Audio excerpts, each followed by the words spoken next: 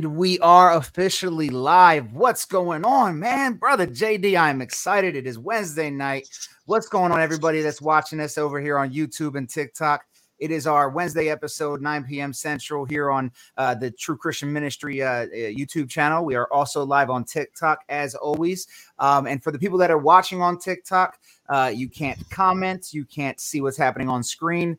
So if you want to participate in the conversation, make sure you jump over to YouTube. Link is in the bio. And then for everybody here watching on YouTube, guys, I'm excited for tonight. But before we dive into that, let me move my microphone as I just realized it's right in my face. What's up, JD? What's going on, bro? What's happening, my brother Bear? Good to see you. Good to see everybody in the chat. Good to see the awesome reaction and people. Oh, man, that looks so good. That looks so good. You're going to mount that behind you. Yeah. I told my wife we're going to throw the whole bookshelf away and just put it right there. So, the green screen on TikTok is covering it up, so they don't know what I'm hugging. I could be hugging anything right now. Yeah, that looks so good, man. That looks so good. Praise the Lord. Welcome, family, YouTube family, TikTok family. Good to see you all. Tonight is the night we're going to go into a blind reaction and dive into the Trinity, the triune God, which is obviously one of our favorite subjects to cover. And again, essential to Christian doctrine. Absolutely essential. We've heard so many people say, is it a salvific issue? 1,000% yes. The triune God is who he says he is. Amen. So welcome everybody. That's if you're new in the chat, please like and subscribe. And also remember that you can always go back and watch this again later. So share it with your friends, your family, anyone who's got a problem with the triune God of Scripture. Please get that out to them, because this is an important episode. Mike, my brother, let's get it. Yeah. So as JD said, it's super important because here's the thing. We're going to talk a lot about Trinity throughout this reaction. And then after the reaction, we're probably going to dive into, some more deep study. And here's the thing. We are not making this up. We have no idea her stance, right? We might be going into something where she describes the Trinity. Great. Or we might be going into something with a little bit of error, or we might be going into something that's just straight up wrong. We want to make a couple things clear. We don't pretend to know everything. He's on that side. We don't pretend to know everything, and we understand that the Trinity is impossible to fully fathom. So we're not coming into this acting like we know we're right, we know you're wrong. However, there are truths about who God is that are undeniable and declared in the Scripture, in which we cannot and will not bend to make us more comfortable with what we better comprehend. At the end of the day, we must understand that God is a higher being than us, that we are made in his image, but an image is not the same as that thing. For example, you can have a puzzle that, you can get a customized puzzle and it can be in the image of something. It's still just a puzzle. Like, it's not the real thing. We're in his image because we represent him. We're not the same as him. In fact, I always tell people this: when people deny the Trinity, these Christians out there that deny the Trinity, JD, here's what blows my mind. They will admit that God is greater than us in every aspect, in abilities, in weight, size, matter, everything there is. He's just bigger than us, right? Physical, spiritual, whatever, bigger than us. But yet when it comes to his mere existence, they reject the idea that he's bigger than us. He's got to be like me. I only exist as one person and one being. Therefore, God cannot be beyond that. As if a higher dimensional being is something we could even fix our lips to pretend we fathom, right? So let's trust God at how he presents himself, rather than us trying to guess because what makes us comfortable in our finite flesh. So with that being said, I don't even have my Bible app open. Let me go ahead and get the Bible app on screen, and I'll hide it while we do the video. Yeah. And while you're doing that, again, we see in one instance, and this is what we see with a lot of people. In one instance, Jesus Christ says to us, he will send us the Comforter. We see that the Holy Spirit dwells in us. In another passage, we see Paul say that Christ lives in us. Again, does this mean that we have the Holy Spirit living in us at some point, and then we have Christ living in us at another point? No. This again confirms the triunity of God, the triune nature of God. That Christ dwells within us, referring to his Holy Spirit. So we have God the Father, God the Son, and God the Holy Spirit. And again, this is, again, the Greek term ousia, which is the essence, God's essence, God's true essence. He is one God, as Deuteronomy 6:4 says. One God, one essence. And the Son is begotten of that essence, which means that he is homoousios, which means he isn't a separate being, but a separate person of the same being. So this is why a lot of people get tripped up. Again, it is not a simple subject to wrap your head around, but it is an essential subject that you cannot deny. So I've seen a lot of people deny the Trinity and take on the modalist view simply because they cannot fathom or understand the Trinity. Again, we're not telling everybody to fully understand it, but we are telling you that you cannot deny it. So hopefully that brings some clarity to everybody watching.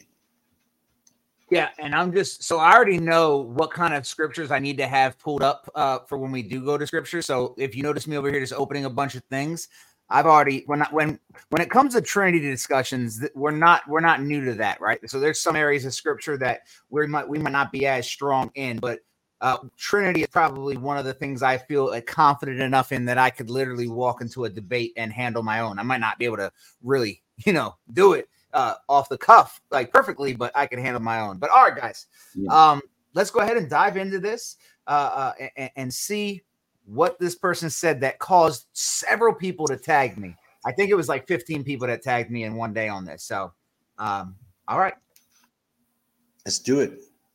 Their name, God. All right, let me pause it and bring it back to the beginning. For those listening on Spotify, as many of you know, this will be available on Spotify tomorrow or at the hopefully tomorrow. But for those of you listening, we are watching a TikTok video by a young woman named China, who is an ex-Disney star. I know that she recently has been very outspoken about her Christian faith. So she recently put this video out about the Trinity. So you can't see it, but you can hear it. So I just wanted to give you that little FYI as you're listening in. God is made up of three distinct persons that co-God together, each hold the title of God in front of their name. God the Father, God the Son, and God the Holy Spirit. So, by the way, we are going to be pausing this a lot. Yeah. So right off the rip, I'm trying to get a sense if she's declaring what people define the Trinity as, or if she is defining what she's saying about it. So I'm not sure yet. But what she has said so far, as long as I didn't mishear anything, is an accurate portrayal of what we believe. And in fact, I have this book next to me. I want to just read how Dr. James White in the book Forgotten Trinity, how he defines the Trinity.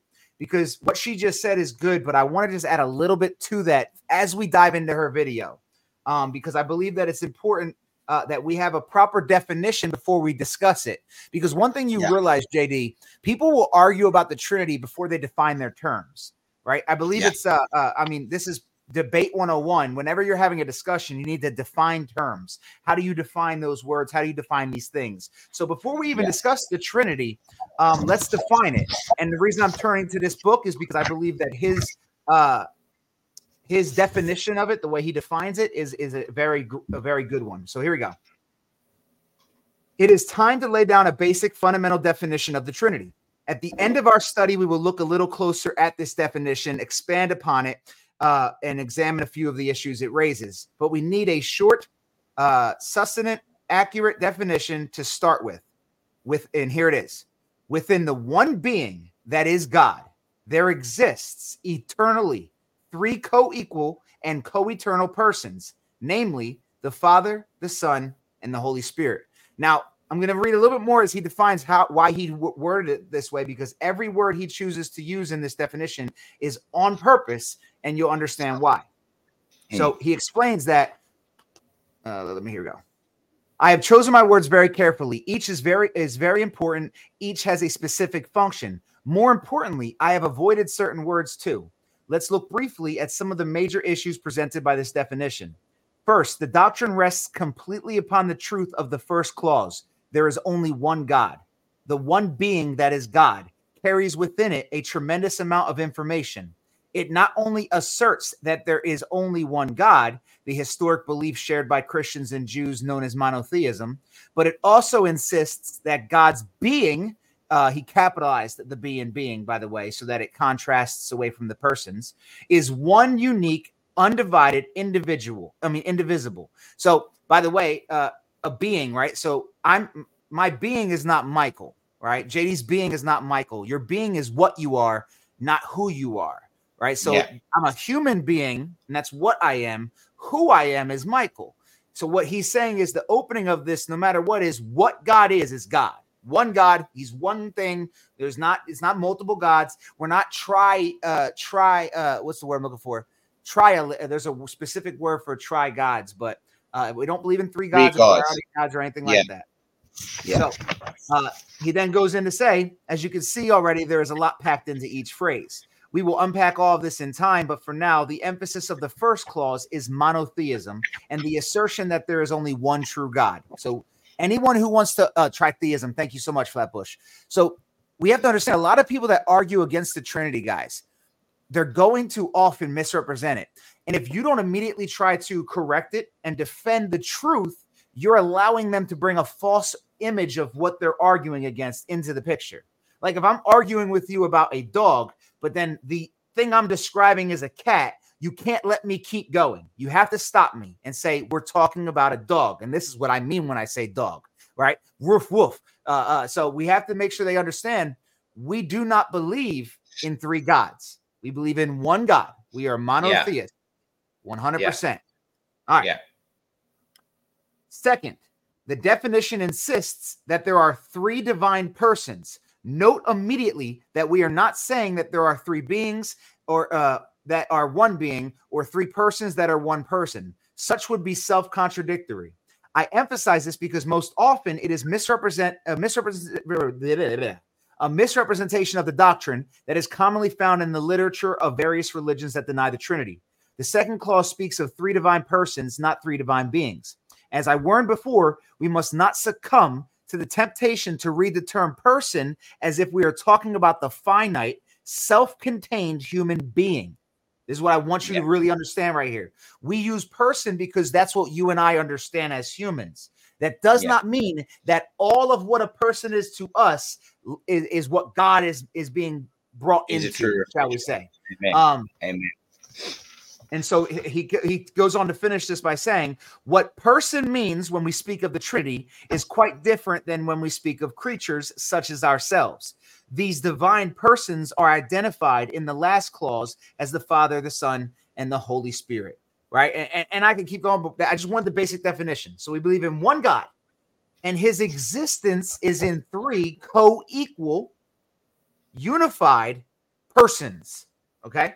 And I'm sure I'll get to my analogy later that I often use, but let's go ahead and get back to China and hear what she has to say. Did you have anything to add to that, JD? Yeah, I also wanted to just add, okay, so the Trinity, as we already saw, their tritheism, the Trinity is also not polytheistic. The Trinity is also not modalistic, and the Trinity is also not pantheistic. So pantheism is the Hindus who have multiple gods, or the Greeks who have multiple gods. We do not hold to that view. We also are not saying that God the Father is 1/3 God, Jesus the Son another third. You see what I'm saying? So again, what we are, we maintain the accuracy and the authenticity of Scripture. God is one, and we see this with that word we see in Genesis, which we will go to, echad, which is one in unity. God is one in unity. At no point is there a separation between Father, Son, and Spirit. They are continually omnipresent, omnipotent, and one God. Amen. Go ahead. And the three of them are what make God God. They are all three co-equal. There's no hierarchy or anything like that. All of them are completely equal. They just have different roles. So I understand what she says there. Different roles is hierarchy in a sense, because the Father is greater than the Son submits to the Father. However, I fully understand what she's saying, and I agree with it to the point she's making. They are co-equal. I would see, this is the thing about Trinity. If you guys notice me picking apart anything, it's not like I'm trying to pick her apart in a negative way. We should always be aiming to improve each other and correct each other. And the thing is, when it comes to the Trinity, you have to be very, very, very specific how you word it if you're going to attempt to define it, right? So we want to be very, very careful. So I when think she it's said important all to three together are God, I'm glad that she added that each one is God. Like, so it's not partialism, right? Together they're God. Yes, together they are God, but individually they're God. Yeah, and I think it's important to establish that it's not a hierarchy but a monarchy. Like if we see God the Father, he begat the Son. So again, it's they were both in unity with with the begetting of the Son. Like again, we see the importance of this, where Jesus Christ prays in the Garden of Gethsemane, and he says, "Not my will, but yours." Again, if Jesus Christ was forced to go to the cross, then the sins wouldn't be paid for. He laid down his life willingly. This is God laying down his life willingly. So real quick, I actually like that. I want to keep this conversation flowing. So if I see something in the comments, I do want to incorporate it. So Steph, I know that that analogy immediately gets taken in. And a lot of people love that analogy. And I think that's a reason why modalism is able to hide so well in today's culture. So for those that are listening only and can't see it, she shared an analogy that she heard, which was the ice, water, and vapor, which again, many people do. So I'm not pointing it out that you're wrong or anything like that. It's what just gets repeated. It's what's known as something, well, it's not a lie of repetition, but it is a lie from repetition because it's a lie. It's not true. And here's why. Because what that teaches is what's known as modalism.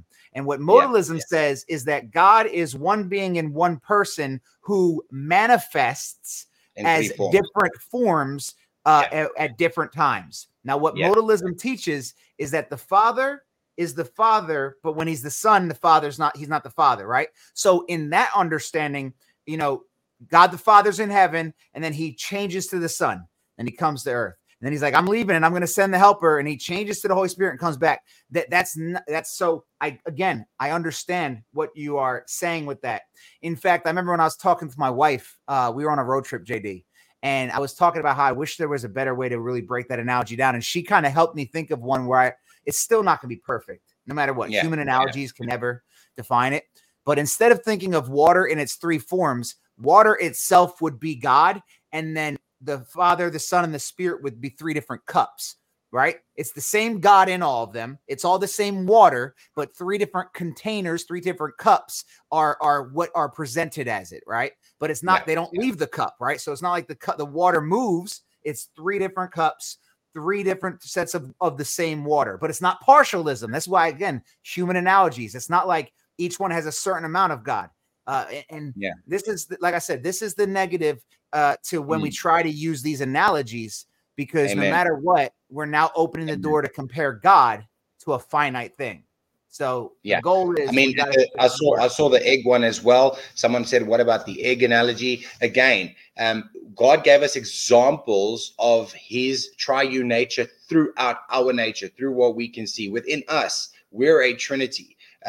If you look at your body, mind, and spirit, so these things, again, although there are examples of what the Trinity is, they are not accurate because we are not God. So the egg being the shell, the white, and the yolk, a lot of people I've seen use that as the Trinity example as well. Again, at no point, if you take the shell away, it's still an egg. If you crack the egg and you throw it in a pan, it's still an egg, but there are only two components. So again, it could be used to make a point as it's one egg, but it comes up with three parts.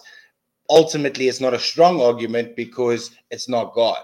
We can't relay the triune nature of God to the likeness of an egg. So I'll go ahead. I said I was going to save it for later, but I'll go ahead and share the analogy that I use. And again, no analogy is perfect, but here's the one that I use because I don't like using things that aren't made in his image. Like, I feel like we're no better. I mean, we're nothing near God, but at least we're made in his image. So I like to use us towards the analogy rather than something, you know what I mean? Like something like ice or water or eggs, right? So I have a mind. And my mind is where, like, all of you right now are hearing my mind. Like, let's be very honest. The words that come out, you're hearing my mind. My mind is what presents to you. However, none of you have seen my mind. You haven't. You've seen me. And if you've seen me, you've seen my mind, right? So Jesus is the representation of the mind, and the mind is God, right? But Jesus is also God because he's the image of him. And the Holy Spirit is the blood and the oxygen that flows through that body. Now, when you become a member of the body of Christ, ready? You share in that blood and oxygen known as the Holy Spirit. You're one with the body of Christ. And the body of Christ is in submission to the mind, the Father. And just like right now, if I told you I can't say anything unless my mind tells me to do so, my mouth can't speak on its own. My mouth can't deliver a message separate from what the mind tells it to do. So the Father is the mind. And that's why Jesus makes it known that you've never seen the Father. I've always been the image, because the mind is bigger than that. It's the mind, right? So again, still limited. But I think that's my opinion, my favorite analogy that at least uses us, who is the image of God, to describe in a sense how they can be one in unity while also being three distinct persons. Amen. I mean, and Danny, to answer your question, which is ultimately like with this is like a Trinity. When it comes to Trinity podcast, Mark and I could sit here for 7-8 hours and go through this and answer all these questions. But that's a beautiful question, and we do see the Apostle Paul breaks it down for us in that sense. Again, look at it as a monarchy and not a hierarchy. It's God the Father, Christ the Son, husband, wife, children. The Godhead and the order of the Godhead is also painted for us within humanity. So the husband and the wife come together. What does it say? The husband and the wife, Mike and Tenasia, are one flesh. Myself and Diane are one flesh. We are one in the spirit, but we are two separate persons. I can't think for Diane. Diane can't think for me. But ultimately, in the spiritual realm, we are one flesh. So again, we see God gives us these examples of his triune nature throughout the scriptures. So when we see that there's God the Father, God the Son, God the Holy Spirit, we see that there are three distinct persons. But again, the only thing I would tweak what she has just said is they're not playing God together, and they have they're submitting to one another. Everything, their thoughts, everything that was willed by the Father is willed by Christ, is willed by the Spirit. They have one will, one destination. The God the Father doesn't go, yo, Holy Spirit, is it okay if I send you down to earth to indwell the believers? That's not how it works. So there's no instruction given. It's one will. It's one God. Amen. Let's continue, because at this rate, we'll never finish the video. Under the Godhead. The doctrine says the three of them make up one God. So the Bible makes it not that the three of them make up one God. The three of see, again, there's the line. I know I'm stopping it so quick, but I just want to make it clear. If you say the three of them make up one God, therefore that becomes partialism, because that would involve all three to be God. If not, if you take one out, then you don't have God, right? No. God is one, and it's three persons in God. Yeah. Very clear in John 1 that Jesus is the Word. He is the Word of God made flesh to come down to earth and be the Lamb, be the sacrifice for us to pay the wages of our sin on the cross. Jesus walked in that, in literally everything he did and said.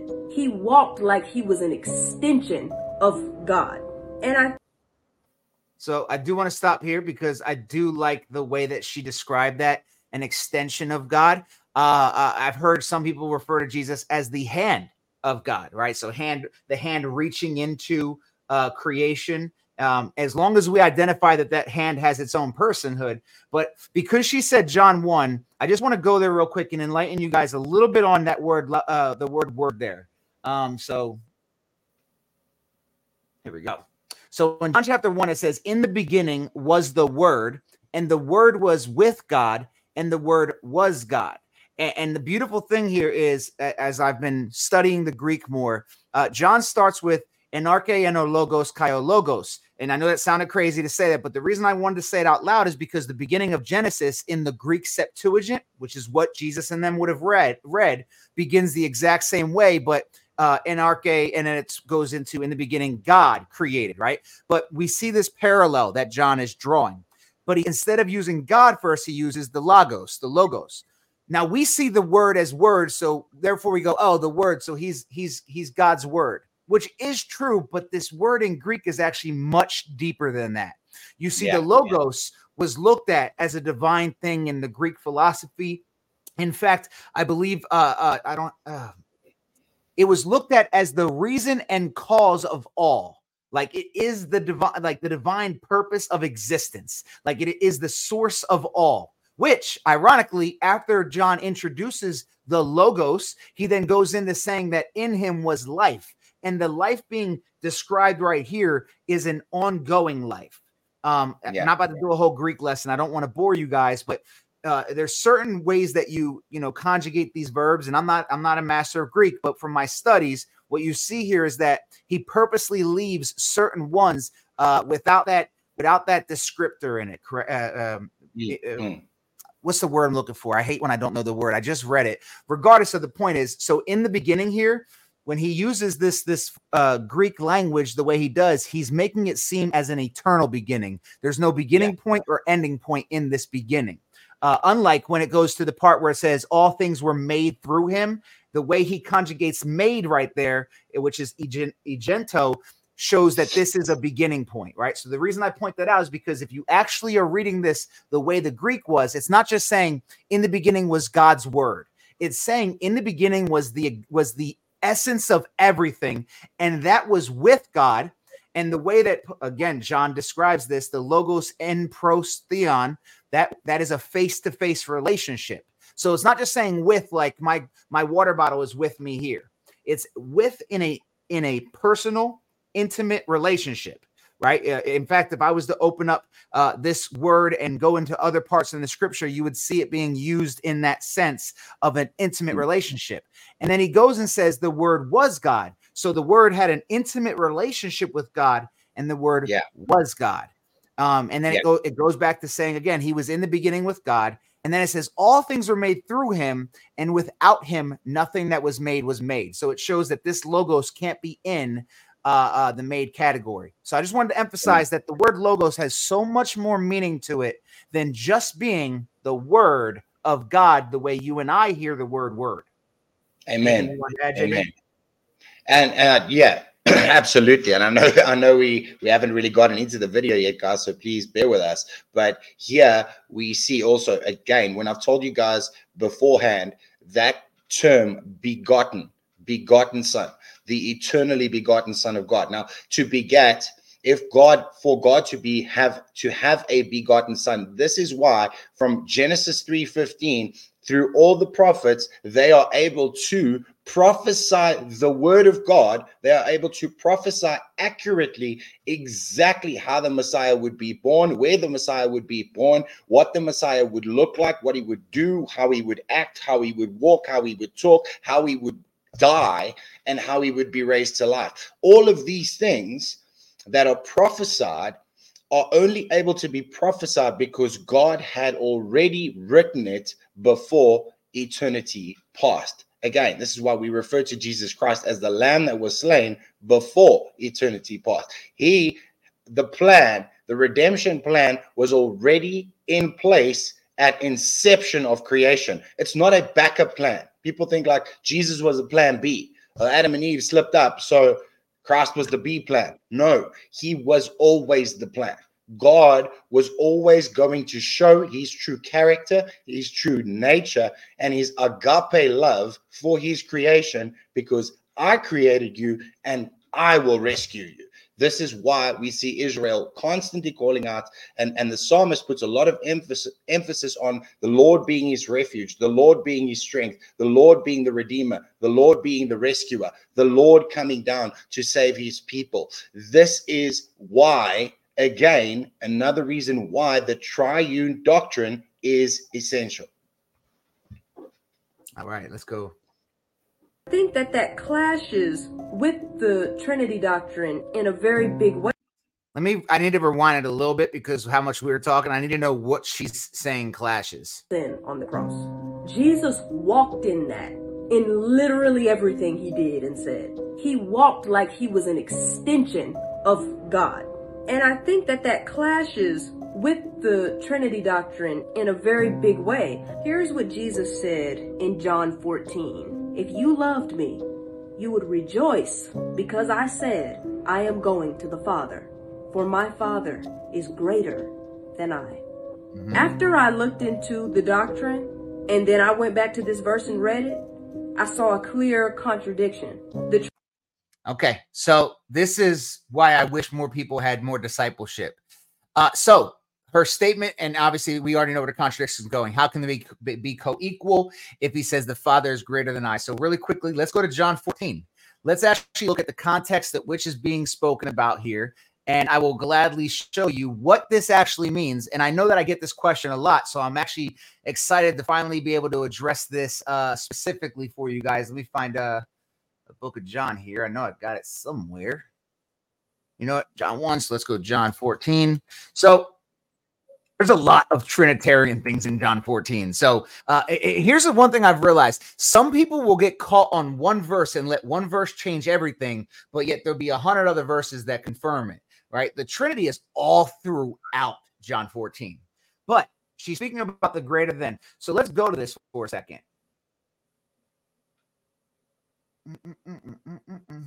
All right, let's read this entire part. These things I have spoken to you while I am still with you, but the Helper, the Holy Spirit, where the Father will send in my name, he will teach you all things and bring to your remembrance all that I have said to you. Peace I leave with you, my peace I give to you. Not as the world gives do I give to you. Let not your hearts be troubled, neither let them be afraid. You heard me say, I am going away and I will come to you. If you loved me, you would have rejoiced because I am going to the Father, for the Father is greater than I. And now I have told you before it takes place, so that when it does take place, you may believe. I will no longer talk much with you, for the ruler of this world is coming. So you hear this and hear, wait a minute. How can the Father be greater than Jesus? But we have to understand something. The definition of the Trinity is the eternal God. We should have covered this in the beginning with defining terms. When we read scripture, we have the eternal Son, who we see all the way back to Genesis, all the way through Revelation. But for a 33-year period, we have the incarnate Christ. And what do I mean by that? Let's go to Philippians 2 real quick, just really quickly. It's very important that we read this. So if there is any encouragement in Christ, any comfort from love, any participation in the Spirit, any affection and sympathy, complete my joy by being of the same mind, having the same love, being in full accord and one mind. Do nothing from selfish ambition or conceit, but in humility count others more significant than yourselves. And he says, look, let each one of you look not only in his own interests, but also to the interests of others. Have this mind among yourselves, which is yours in Christ Jesus, who, though he was in the form of God, did not count equality with God a thing to be grasped, but emptied himself by taking on the form of a servant, being born in the likeness of men. So now let's go back to John, the Gospel of John. After he says that the Father is greater than I, what does he say to God, his Father, in the prayer?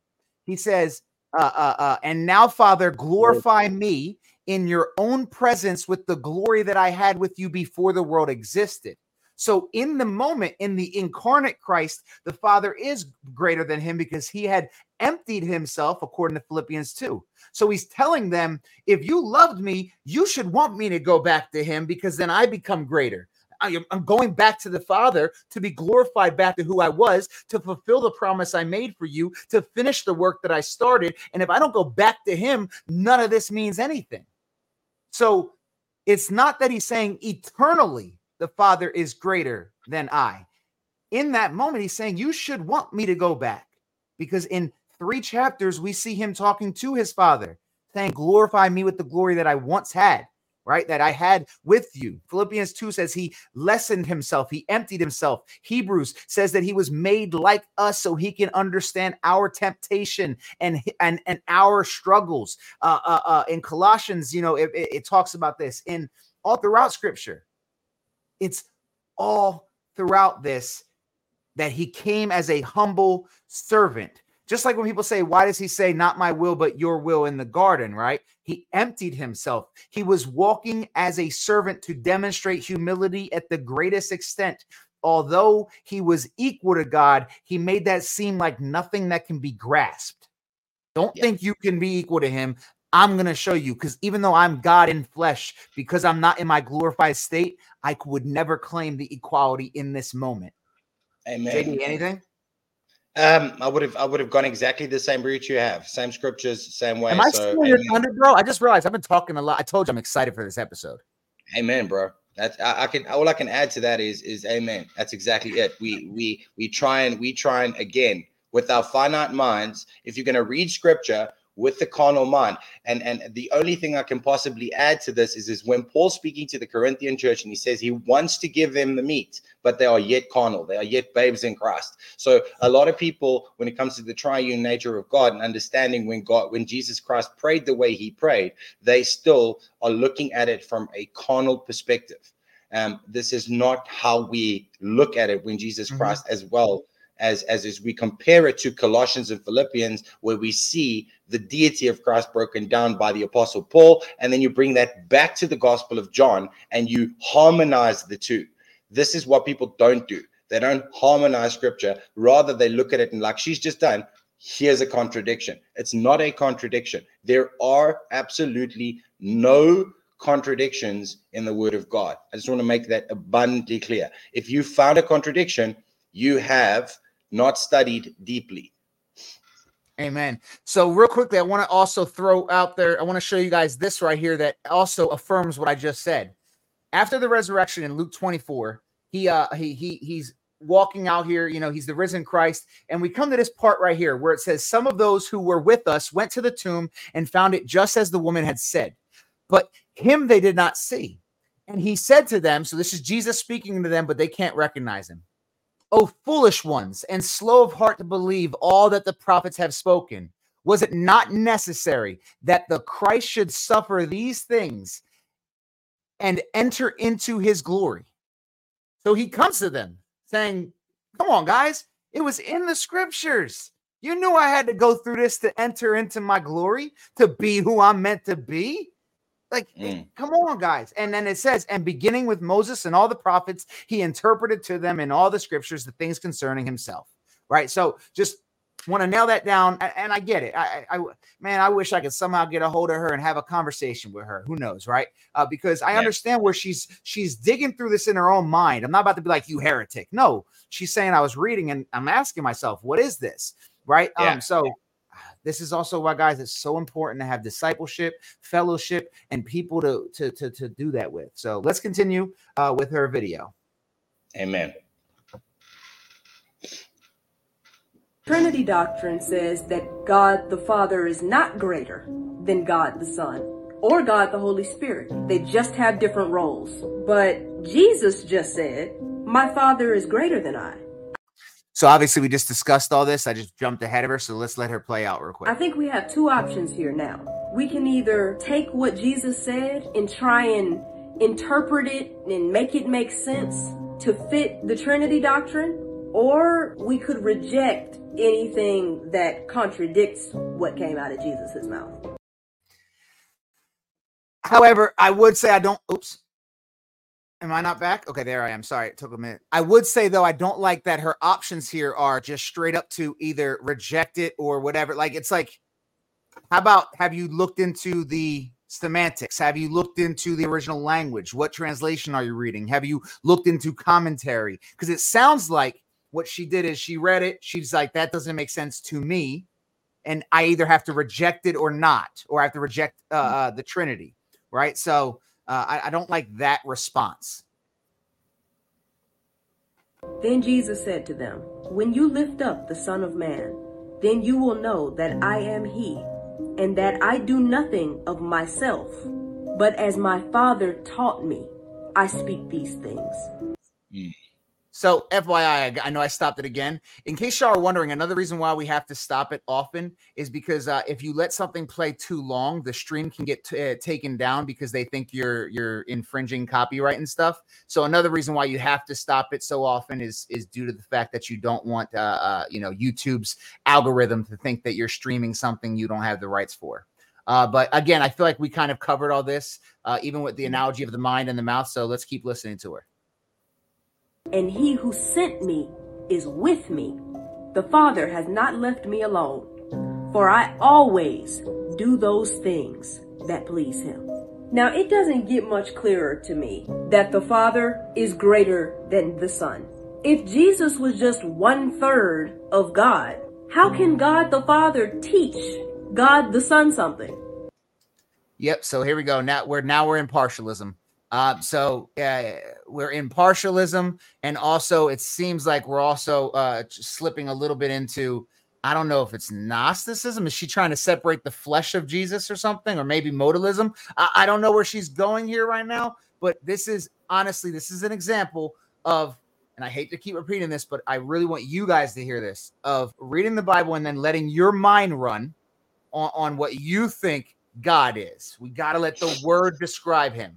Because, man, I'm just saying. They'd have equal knowledge. What one knew, the other two would know. He also said, if I honor myself, my honor is nothing. It is my Father who honors me, of whom you say that he is your God. He didn't say 1/3 of your God. All right, I'm sorry I keep pausing it, but JD, I'm going to let you kind of, because I know I keep talking, but yeah, it's partialism. So what happens is the foundation of her understanding of the Trinity is off. And as she's trying to dig deeper, matter of fact, oh man, talk about practical examples. What did I say on the last podcast? That when you start getting deeper into your faith, if you didn't take it serious, then you need to start from scratch, because you might go in with a faulty foundation. And it sounds like she's been getting deeper in her faith, but began with a faulty foundation on what the Trinity is. A faulty foundation on their co-equal, the unity between them.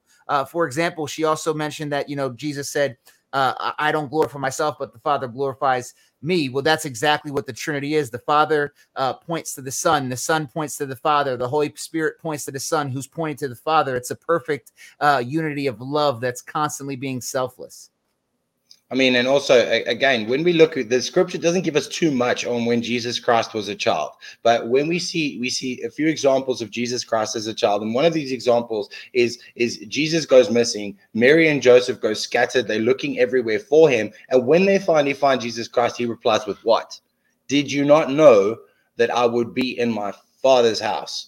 Again, Jesus Christ saying here that my Father has taught me everything in the flesh. We know that Jesus Christ was an obedient child, that he was sinless. This doesn't mean he was sinless during his earthly ministry. For those 3 years, he was actually going from town to town and ministering and healing people and opening blind eyes and opening deaf ears. No, he was obedient all the way through, even until the death of the cross. So again, what she is missing is to separate the flesh, Jesus Christ in the flesh, and Jesus Christ as the eternal God. She can't find, she's trying to make sense of what Jesus Christ is saying from a finite perspective, from a carnal perspective. Again, she's just giving her understanding here from what I've seen in the video so far. It's not like she's preaching it as doctrine. She's trying to make sense of what she's reading. So let me help you. And that's ultimately what we are saying. Jesus Christ in the flesh. Again, Philippians and Colossians makes it abundantly clear who Christ was in his flesh. Amen. Jesus, once again, were 1/3 of God. How could him honoring himself be nothing? He said it only means something because it is coming from my Father, whom you say is your God. The way that the Trinity doctrine explains who God is, it doesn't line up with what came out of Jesus's mouth. This is. You got anything, man? Again, she's harping on this idea. And like we've already established, this is not 1/3 the Father, 1/3 is the Holy Spirit, and 1/3 is the Son. Again, when we look at there are certain phrases within the Greek and within the Hebrew which make this make sense. And again, that word echad, which we see the Lord our God is one. He is one in unity. My wife and I are echad. Again, she is trying to create a separation where there is no separation. Jesus Christ is explaining something in a way that his apostles and those listening would understand. Again, if we look at Jewish tradition, they would understand this. So a lot of people are reading this having zero understanding of Jewish tradition. The marriage ceremony, for one, when Jesus Christ said, I go ahead of you, I go to prepare a place for you in my Father's house. In my Father's house, there are many rooms or many mansions, and I go ahead of you to prepare a place. The understanding of this, if we look at the Jewish wedding tradition, that's how it worked. If I was to marry a woman, I would approach her and we would be engaged. Then at that point, I would go away. My father would build a place for me and her. And when the place was ready, only then my Father would send for my bride and bring her forth. This is why when Jesus Christ says things like, no one knows the hour of his return, no one but the Father, Christ in his eternal Godhead absolutely knows, but in the flesh, the analogy he is giving is a way that his apostles and his disciples would understand. This is why people don't understand that Jesus Christ spoke in parables and he used a lot of hyperbole. The reason, if you don't know what hyperbole is, then you are not going to understand any of Jesus's parables or 90% of what he spoke about. Amen. All right, let's dive back into it. So real quickly, I do want to say this. I see people saying stitch her. Maybe you could reach her. I couldn't because I would need more than 10 minutes, right? Maybe, you know what? Maybe I will stitch her with just a statement of saying, I did the video. It's online. Everybody tag her. And I would love, if you do see this, I would love to have a conversation with you. Because I would love to have a conversation with her because I see the heart is in the right place. It's that she's letting the mind take over. And rather than going to, like I said, church fathers, an elder, commentaries, not leaning on them as the authority, but at least looking to them to see. Because here's the thing, guys. You know, I'm sola scriptura. I'm not saying there's any authority outside of scripture. However, I would be naive to think that Christians as a whole were just stupid for the last 2,000 years. Like God was silent and that no one was, you know what I mean? There's knowledge, there's wisdom, there's people that have went down these paths before us, and just hearing a lot of what she's saying. I'm going to be honest with you guys on this one. JD, ready for this? I'm actually a little disappointed, and not in her. The commenters that were commenting on my video saying like, yeah, she's in support of the Trinity. Yes, she actually describes it really, really well. So far, I don't know what they're talking about. Like, and that makes me worry. Yeah. Like maybe I need to do more Trinity discussions. Maybe we need to talk more Trinity. Maybe we need to stop talking about whatever else, because there's a couple very important things: eternal security and Trinity. Like that might have to be our hallmark, our benchmark. Like that might have to be what we need to go to all the time. Just know who he is and know what he did. Yeah. Amen. All right, let's see. Oh, my bad. I hit the wrong button. Clearly, Jesus saying to us that my Father teaches me. He is greater than I. My Father honors me. That is why it means something. It's clear as day. There's also this. Jesus said, heaven and earth will pass away, but my words will never pass away. But about that day or hour, no one knows, not even the angels in heaven, nor the Son, but only the Father. So real quick, JD did hit this already, but I know this one's really hard for some people. So I want to share a little bit to add some more clarity to this. First and foremost, let's go to Acts chapter 1. Let's go to Acts chapter 1, where we see Jesus say to them, it is not for you to know times or seasons that the Father has fixed by his own authority. Wait a minute. In what she quotes, Jesus says, that only the Father knows. But here he says it a little differently because he's glorified now. Wait a minute. Maybe the incarnate Christ, as JD said, is demonstrating his emptiness of his eternal knowledge in a finite brain, that he abandoned it for a short period of time. And now the answer is different, because they asked him the same question. Lord, will you at this time restore the kingdom like they said last time? And last time he said, only the Father knows. But now the glorified Son, who is back in his eternal glorified state, responds, it is not for you to know times or seasons that the Father has fixed by his own authority. So it changes from only he knows to it's not your place to know. Huh? Yeah. So again, This is why you if you've been a long time listener, you've heard me and JD use the statement or the phrase tota scriptura, right? It's not part of the solas, but what it means is we take all of scripture in totality. In fact, I saw a couple people commenting, and one person said, scripture interprets scripture. Amen. Don't read something. And for all the people joining us on our Bible reading, we gave you this lesson, but for anybody that's new here, let me share another little lesson with you.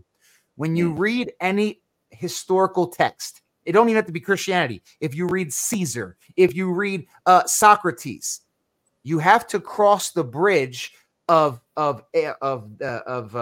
generations, right? So you stand right now in 2023. Not only do you stand in 2023, you stand in your culture. Where are you at?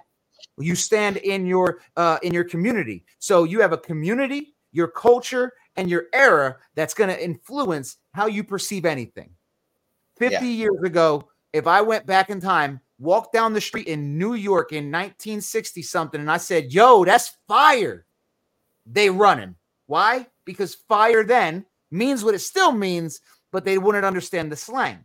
That's 50 years with the same language. You cannot read 2,000-year-old literature translated into English and then just take the face value based on the English understanding. Yeah. I hope that makes sense. It looks like we literally lost like 35 people when I said that. And that's a sign. Those are the people that don't want to do that. And that's fine. Maybe you don't need to be here. We lost another 12. Look, see, now they starting to feel convicted, which is fine. I'm okay with that. But my point is, you got to take yourself back to that time, because it's very important. And then the last example I have for this exact thing that she's talking about is in 1 Corinthians 2. Paul says, and when I came to you, brothers, I did not come proclaiming to you the testimony of God with lofty speech or wisdom, for I decided to know nothing among you except Jesus Christ and him crucified. So even in this moment, we all know at this point, Paul knows more than just Jesus Christ crucified.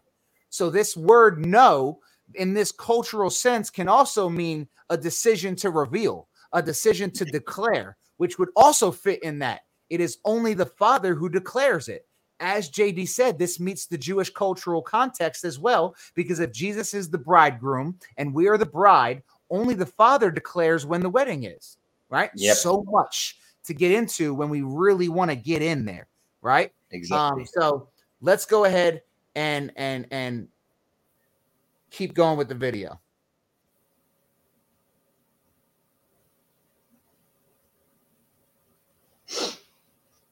Only the Father knows when this life as we know it will come to an end. How could that be? If God is made up of three co-equal persons, they would all three know.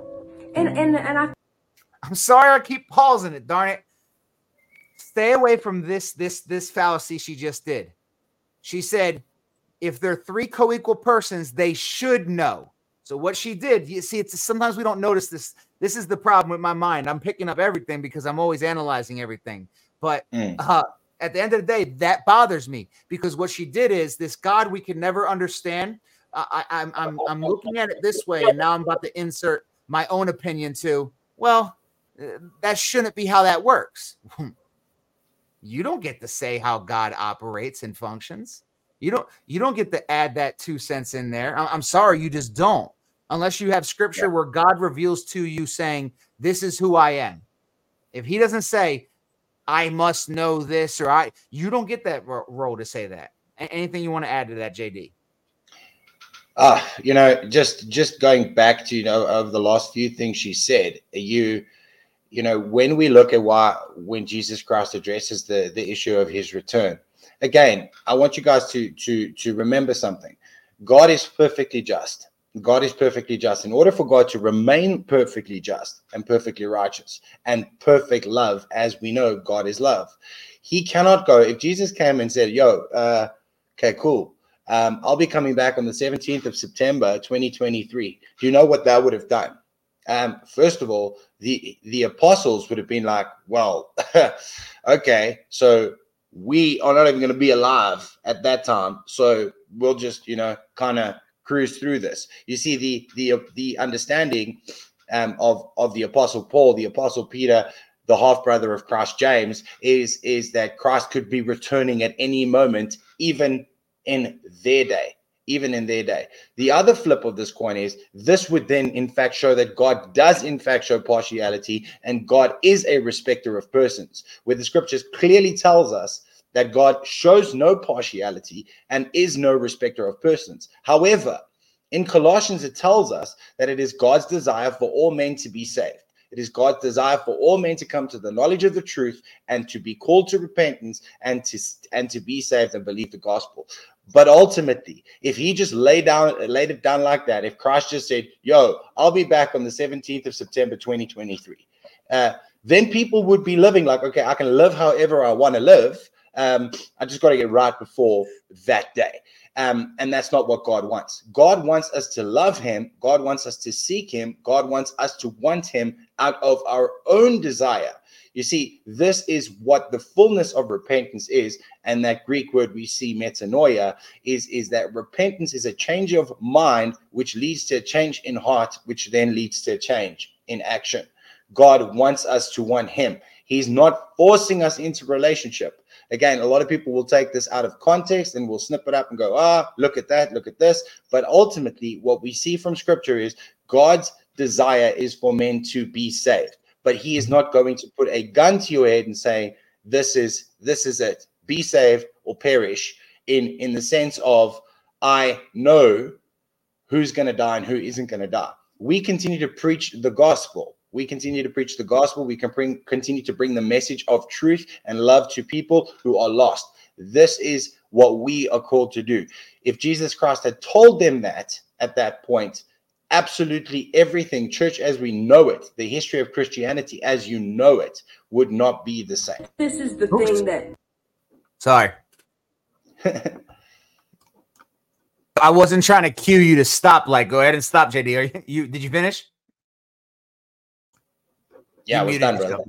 All right. That keeps making my spirit jump every time I talk about this. I don't like referencing God as they. But we don't do that. We don't reference God as they. We reference God as God. There is one God. Again, this is completely a misunderstanding. But I want to make this clear for anybody that's just coming in here. We're not bashing her. I would love to have a conversation with her. We are trying to enlighten y'all to why don't go listening to this. Because here's the problem with TikTok. This video probably has 500,000 views. And people who also lean on their own understanding are doing this. Oh, that's a good point. Not going to the Bible, not going to people that probably haven't even touched their Bible in years. That makes sense, going off what they think they know. And this is what we do with all things in our country. This is why it's also dangerous to get online with a following and just start So I saw someone say something incredible in the comment section. Knowing you have that kind of presence, celebrity presence, if you are really struggling with something and you're not at the location where you want to be yet, you're building, don't involve 500,000 people in that. Yeah. Amen. Go to your elders, go to a church, go to a pastor, go to anyone or your fellowship and talk one-on-one. Don't go out here and be like, hey, this doesn't make sense to me. And, why is Jesus praying to, all types of things. I love that JD pointed out that God is so much smarter than us. And we think we know how he could have did things better. We couldn't.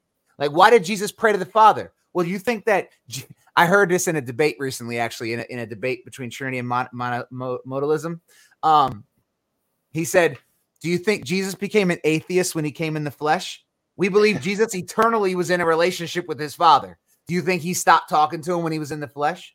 And then also, if Jesus came here and said, I'm God, and never talked about the Father, then we would all be only worshiping Jesus. So the Father would get no glory. So therefore, it would just be about Jesus. Jesus did not come to bring us a new God. Let me make this very clear. He came to reveal to us who God really is. On top of that, he also came to die for the sins of the world. So that's why he also didn't just jump out and be like, I'm God, throw lightning, right? And it's also important to note that people take these little references to try and separate Jesus Christ and God the Father. But you must remember that every single time the Pharisees confronted Jesus Christ, the Pharisees and the Sadducees confronted Jesus Christ, and they try to get one over on him with using scripture or twisting scripture, he knew the scriptures way better than they did. And he was like, no. That's not what that means. And that's not what it says. And that's not what the law dictates. So again, at the tender age of 12, Jesus Christ was preaching in the temple better than the learned scholars. How is this possible? Because he is in constant communication with the Father. Amen, amen, amen, amen. All right, let's go ahead and get back into it. It makes me shiver. Because we can say all day that the three distinct persons are one God, but referencing the Trinity doctrine, I find myself referring to God as they. It sounds like her problem is not with the Trinity doctrine. It's with whatever Trinity doctrine she thinks she believes in and how she's dealing with that. Because if you're not, remember what I said in the beginning? If you come to discuss dogs with me, but what you're describing is a cat, then we're not really talking about the same thing. What do you mean by Trinity doctrine? And we already know now she thinks it's partialism. It's 1/3 God, 1/3 God, 1/3 God, which would mean technically, if that was true, then that would mean that when Jesus was on earth and emptied himself, God was incomplete. Yeah. Let's continue. As God the Father, God the Son, and God the Holy Spirit. And honestly, according to the doctrine, it doesn't really have to be in that order. Because that's okay. None of them are greater than the other. So it could be God the Holy Spirit first, and then God the Son, and then God the Father. Or God the Son, God the Father, God the Holy Spirit. It really doesn't matter. There's no... She's trailing off. So this is also what's happening. So she's sitting in this room with a phone on a tripod and her Bible, and now she's just trailing in her thoughts, right? Anybody could do that. I could be sitting here like, well, this, and that. And then what if I do this, and that? And then what if I do this, and that? And then God makes it rain Doritos. And if the Doritos land, we're going to have an infest. Like hopefully she snaps herself back into this. Hierarchy. But Jesus stated a clear hierarchy when talking about his Father. The God of Abraham, Isaac, and Jacob, the God of our fathers, glorified his servant, Jesus. And it also says right here in Colossians 3:1, if then you were raised with Christ, seek those things which are above, where Christ is, sitting at the right hand of God. Sitting at the right hand. Shame, man. Okay, JD. So many people get tripped up with that. And again, this is I'm really disappointed in the people. I'm about to go back to my comment section. And if you are someone that's been in my live streams and you told me that what she said was sound doctrine when it comes to the Trinity, I'm upset with you. I love you. But where? Like, so she went to Colossians 3 real quick, JD. I'm going to let you get back. I'm going to let you finish. But I got to go to Colossians 2 real quick. I got to go to Colossians 2 because how do you go to Colossians 3 but skip Colossians 2? Hold on. Is it Colossians 2 or Colossians 1? Hold on.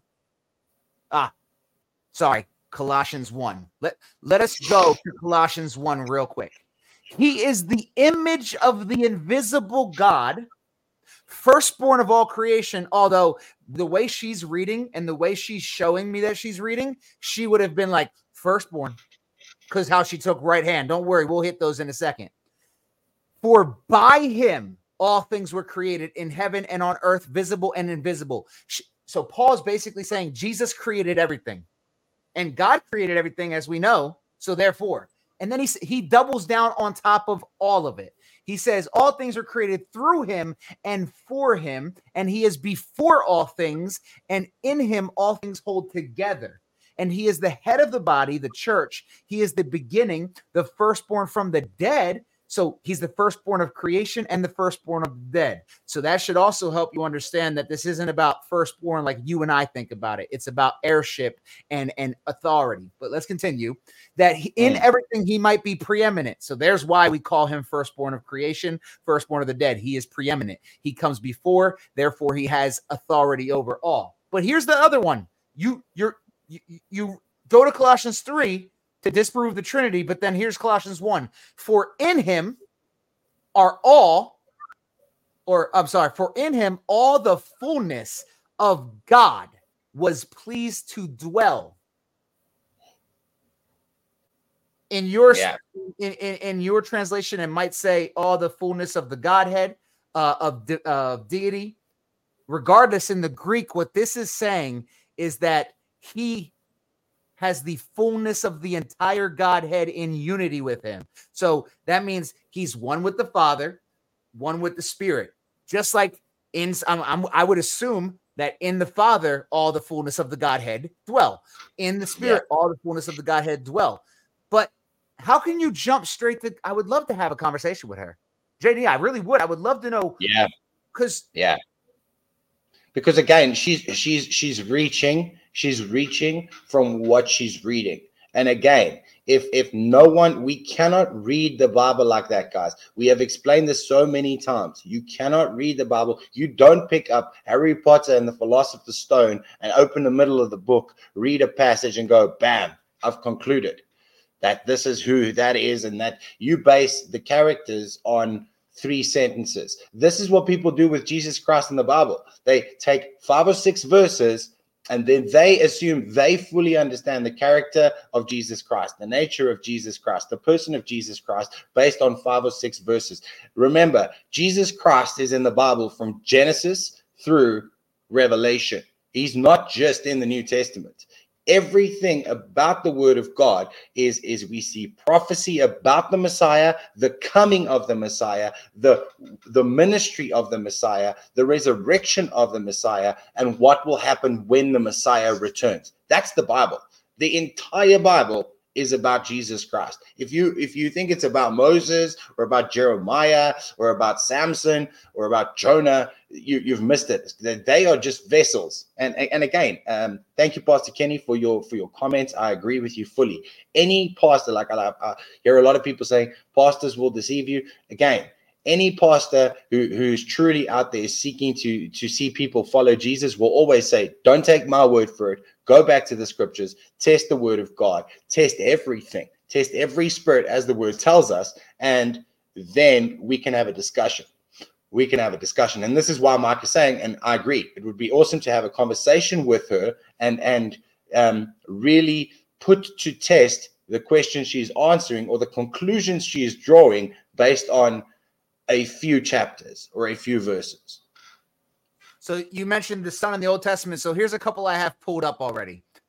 In Psalms 2:11, the entire chapter 2, but we get down to this point right here where it says, now therefore, O kings, be wise, be warned, O rulers of the earth, serve the Lord with fear and rejoice with trembling, kiss the Son, lest he be angry and you perish in the way, for his wrath is quickly kindled. Blessed are all who take refuge in him, because the Son is the one we take refuge in, right? Now, here's another one. Let's go to Proverbs 30, which Jesus quotes when he's talking to Nicodemus. He tells Nicodemus, who has ascended to heaven and come down? Who has gathered the wind in his fists? And then he says, the Son of Man has, and he calls himself the Son of Man. But let's go back to what he's drawing to in Proverbs 30. The rest of it says, who has wrapped up in the waters in a garment? Who has established all the ends of the earth? What is his name? And what is his son's name? Surely you know. And then after it asks, what is his son's name? Let's go to the very next verse. Every word of God proves true. He is a shield to those who take refuge in him. Where's the eternal Son? all over the Old Testament. Yeah. This is Amen. so what I do find interesting, and hopefully she gets to it. She has yet to define what she believes, right? So she's clearly rejecting the Trinity, but I haven't heard her say if Jesus is God, is he the Father, or because it honestly sounds like, JD, I don't know, tell me if you hear this, it sounds more so like Gnosticism, to where not Gnosticism, I'm sorry, Arianism, like Jesus is a created being. And it's God's spirit on him. Yes, thank you. It sounds like a little bit of Arianism, because it sounds like she's saying that she's denying the hypostatic union, to be honest. And for anybody that's new in here, the hypostatic union is the description that the early church came up with to describe what happened at the incarnation. Little quick, here's an easy way to remember what the hypostatic union is. If this is Jesus's divinity, and this is Jesus's humanity, a lot of people want to think that this is what happened when he became incarnate. He came together and he rode in a human body. He put on flesh like a flesh costume. That's not how the Bible describes it. Instead, open up your fingers and do this. He came in unity and dwelt in flesh. He took on flesh and the nature of it, because that's not the first time God appears in flesh. Like, I want to be very clear. Jesus being born is the first time God takes on flesh, and the only time he does. But we see God appearing in a man-like state in the Old Testament, where they think it's an angel or the Son of Man, one who is like a son of man, right?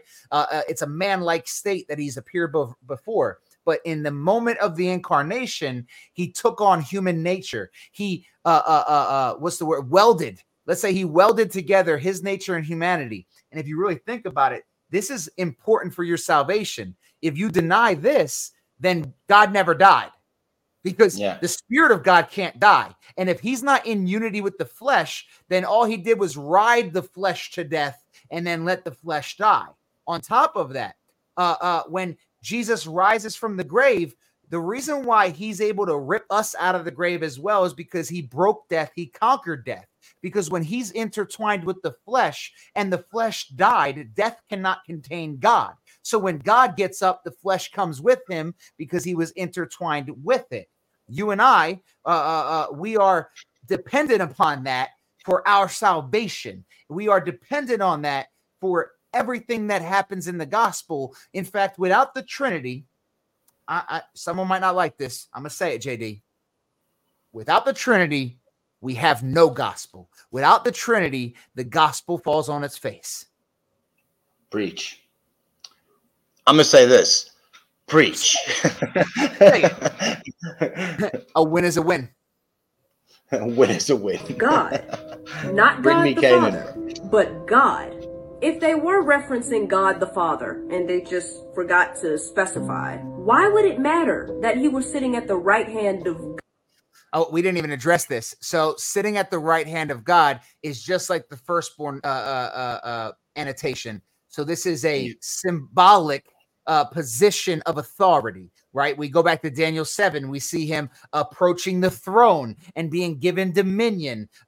We see in heaven the thrones. So here's the thing. There's multiple thrones. And Jesus sitting at the right hand of the Father does not diminish who he is. It only ensures us that he has the authority of God, because to sit at the right hand of the king is to be his right hand and to hold his. And I mean, think about this. Back in kingships, the king had his word. And if he sent his word anywhere, you had to treat the word as if it was God, the God, king, right? I don't know if you guys know this, but if the king's word came to you, that's the king. Whether you like it or not, you must treat him as the king. He holds the authority of the king and he represents the king, right? So this right hand thing, again, she's thinking with her mind, leaning on her own understanding, being like, well, look, wait a minute, right hand. But ready for this? I'm about to shock her if she was to listen to this. There's technically no such thing as being next to God if we're talking about physical sense, because God is omnipresent. Omnipresence doesn't have sides because he is everywhere, or has access to every physical plane, and therefore there is nothing outside of his reach.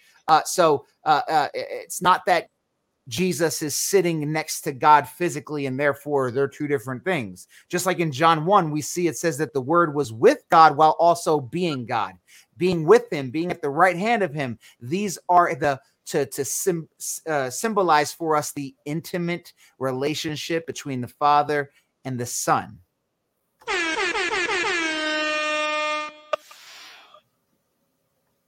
Amen. God the Father. That seems like a very specific statement. There is honor in sitting at the right hand of God the Father. Because first of all, there is. But the Trinity doctrine doesn't represent that. According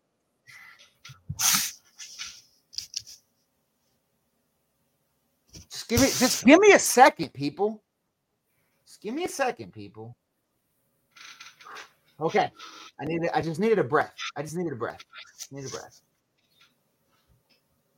to the Trinity doctrine, God the Father, it really doesn't matter where he sits. He could sit in one of three seats. You know, Jesus could take God the Father's seat, or God the Holy Spirit could sit in the middle. And there's that word could again. Again, y'all know how I like to give y'all hints sometimes, little tips to write down. Go ahead and write this down. You should never say God should, God could, or I think God would. Only God said, God says, or God has said. Those are your three options. Not God should, not God would, not God could, because you have no idea. Like imagine an ant was sitting on the ground in your front yard, chilling in the ant pile. He eating his little leaf, and you walk out your house every morning. He look over. He say, "Greg, come here. What do you think this big thing do every day?" He go from there to that thing with the wheel, and then he leaves. And then he said, "Well, obviously, he's always leaving to go eat something, like just make some stuff up," and said, "Because that's what he should do." But the ant has no idea what you are, what you do, what you should do, what you could do. And here's the kicker. An ant is much closer to our existence than we are to God. All right. God the Father could be off on the right. There was purpose to this statement. This statement told us that there was honor in sitting at the right hand of God the Father. Even though it didn't put God the Father, it says God. And it says that because God is God all by himself. Jesus is a direct extension of God in the form of his word. The Holy Spirit, a direct extension of God, like it says here. Yes. Here's the thing it's funny.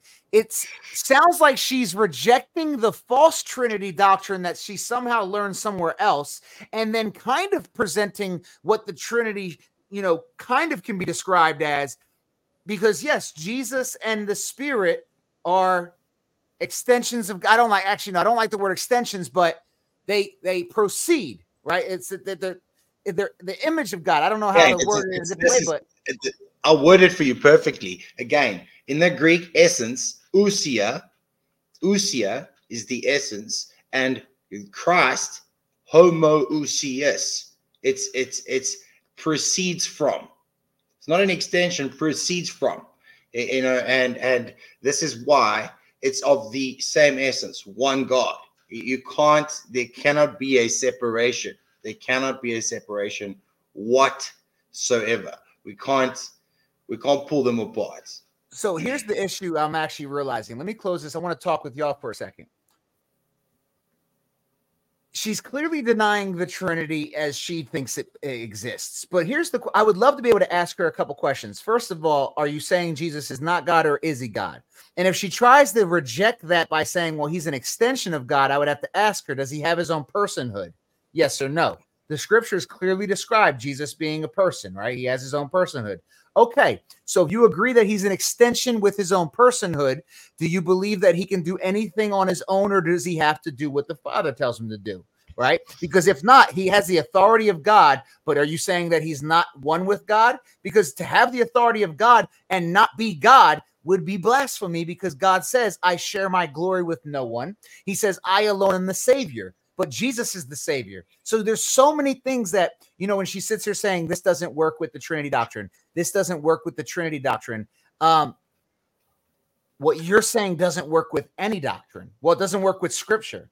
Yeah, and again, I know she's not teaching, but when you have a following of millions or whatever it might be, and 500,000 people see your video of you just rambling about how the Trinity is false, but you're not actually describing the Trinity, you are causing damage and misrepresenting Christ. Whether you do so by ignorance or not, the damage is done. If I fire a gun into a crowd, I didn't intend to hit anybody, but if I do hit somebody, I am 100% responsible for that. This is why James chapter 3 says, not all are called to be teachers, for we know that teachers will be held to a higher level of responsibility or accountability, etc. So this is actually dangerous for her that she's doing this. You got a cat, man? Yeah, she's normally in her bed, but like I don't know what her problem is today. She's being funny. She wants to play. I would have never have taken you as a cat guy. I love cats, bro. I love cats. And do not grieve the Holy Spirit of God, by whom you were sealed for the day of redemption. It didn't say do not grieve God, the Holy Spirit. Okay, so I can actually show her scripture right now that would actually give her exactly what she's asking for. So let's go to Acts chapter 5. But a man named Ananias with his wife Sapphira sold a piece of property, and with his wife's knowledge, he kept back for himself some of the proceeds and brought only a part of it and laid it at the apostles' feet. But Peter said, Ananias, why has Satan filled your heart to lie to the Holy Spirit? So can we all agree that in this moment, Peter said that Ananias lied to the Holy Spirit? Let's keep reading. And to keep back for yourself part of the proceeds of the land while it remained unsold. Did it not remain your own? And after it was sold, was it not at your disposal? Why is it that you have contrived this deed in your heart? You have not lied to man, but to God. There you go. It's exactly what she asked for. Yeah. Again, let me just, for everybody that's just jumped in, I said T-Doc, I see a few people saying, again, we are not attacking her. We've also acknowledged that it is that she's just thinking out loud. We're just addressing the faults in her thinking out loud.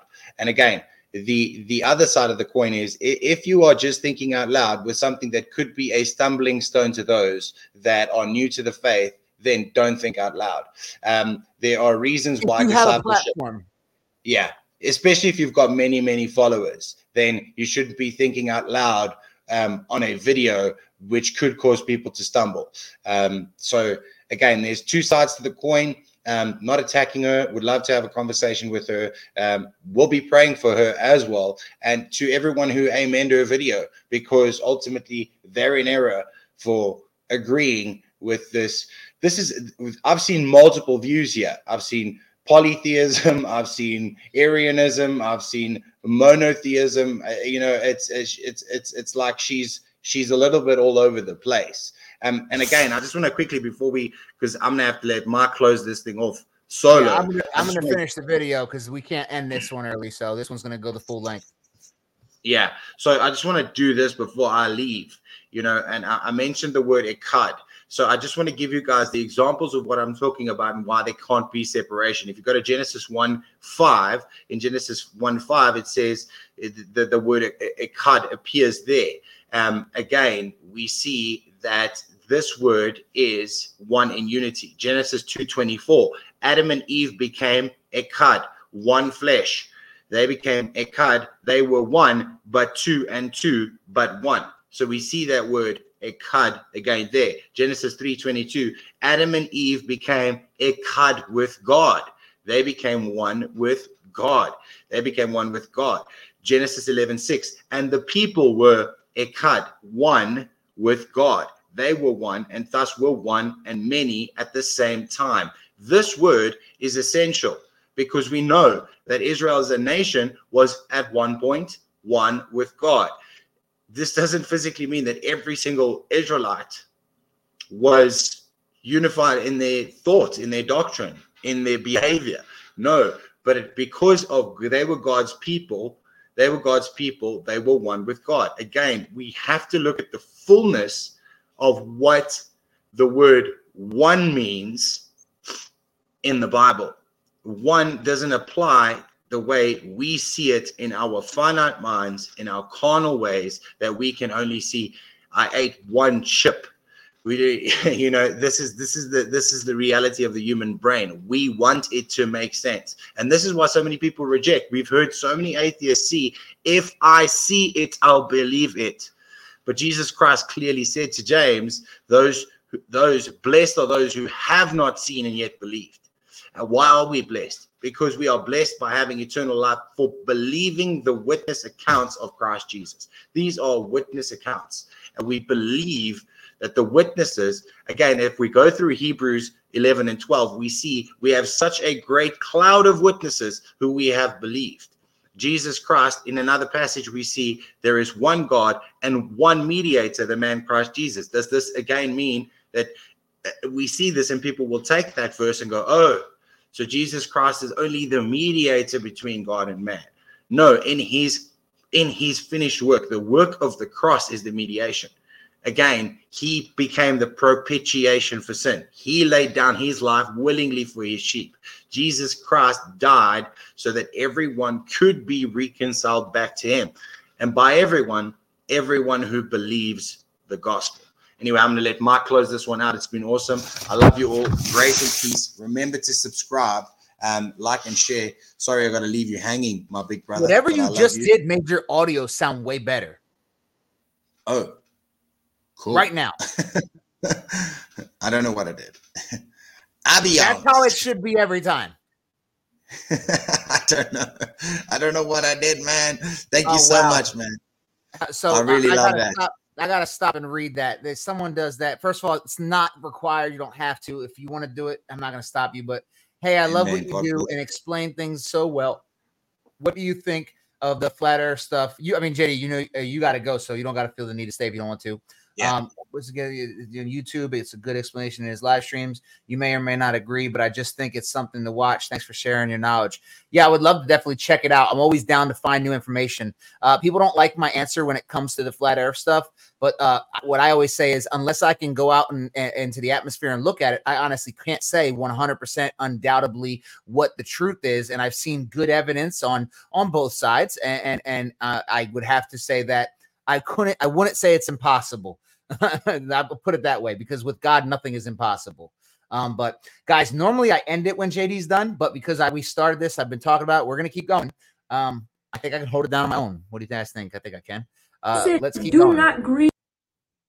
So we ended with her asking about the, you know, it's saying Holy Spirit God. We showed you in Acts. Also, while JD was talking, I don't know if you noticed, I had this up just to show you. Here is Deuteronomy 6, known as the Shema of Israel. The Shema says, "Hear, O Israel, the Lord our God, the Lord is one." And that word one is ehad in Hebrew. Now, in Genesis 2:24, here we see the exact same word, ehad, being used. But it says that a man shall leave his father and mother and hold fast to his wife, and they shall become one flesh, ehad.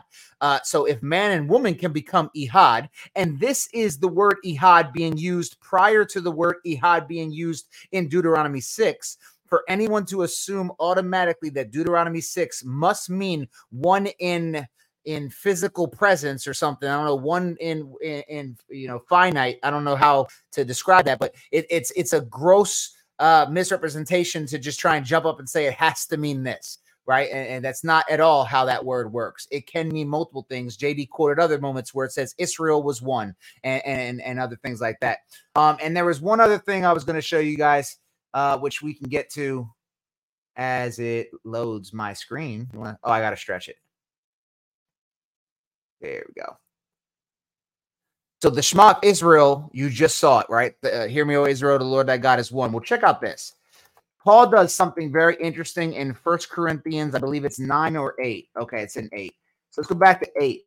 So in 8, he's talking about idols, and then there's this moment in the text where he changes up the way he's talking, and it's almost as if he's giving some type of creed that they would have recognized. And this is according to scholars, not Mike. And he goes like this. He says, "For us there is one God, the Father, from whom are all things and whom we exist, and one Lord, Jesus Christ, through whom are our things and through whom we exist." And as I mentioned earlier, the Jews from the first century, they read the Greek Septuagint, right? So their Old Testament scriptures were written in Greek. So a lot of times the New Testament Greek will actually match the Old Testament Greek rather than the Old Testament Hebrew. So this is why it's important sometimes to understand what the Greek Septuagint would have said. The way that he structures this right here is as if Paul is taking the Greek Shema and adding Jesus to it. But the difference is in the Greek Shema, which I can pull that up if I can. No, I can't right now. In the Greek Shema, it refers to God as Kyrios, because Kyrios is the Greek word for Lord, and Lord is what they would use in place of the name Yahweh. Well, check it out. In Greek, it says there is one God, but instead of using Kyrios, it refers to God the Father as Theos, which is the word for God. But then he says, and one Lord, Hais Kyrios, Jesus Christos. So he's saying, and one Lord, Jesus Christ, right?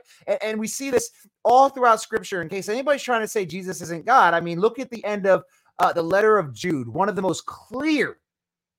Jude tells us all types of places that Jesus is God. In verse 5, he says, "Now I want to remind you, although you once fully knew it, that Jesus, who saved a people out of the land of Egypt, afterward destroyed those who did not believe." Jude just said it was Jesus back in Egypt. Then he ends it saying, right here, oh wait, is that it? Oh no, right here. "Now to him who is able to keep you from stumbling and to present you blameless before the presence of his glory with great joy, to the only God, our Savior, through Jesus Christ, our Lord, be glory, majesty, dominion, authority before all time and now and forever. Amen." So let's go ahead and get back into her video, though. The Holy Spirit of God. I know I keep pausing, all right?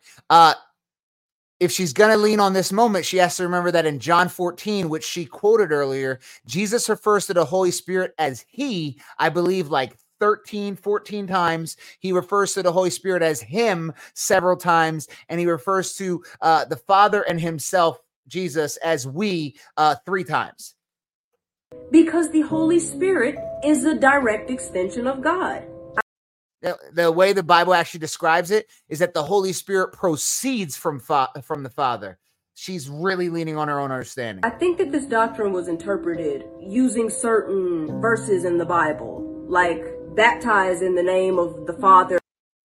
She said, I think this doctrine was interpreted, but yet you don't even know the doctrine of the Trinity. Not meant to be a shot or an attack. Again, I want to emphasize this over and over again. I have nothing but respect for her, and I would love to have a conversation with her. However, I love truth, and I will not comfort somebody in a lie to make them feel better. You clearly do not know what the doctrine of the Trinity is. You just don't, because you've described it as partialism. 1/3 God, 1/3 God, 1/3 God. They, those gods, things like that. That's not the Trinity.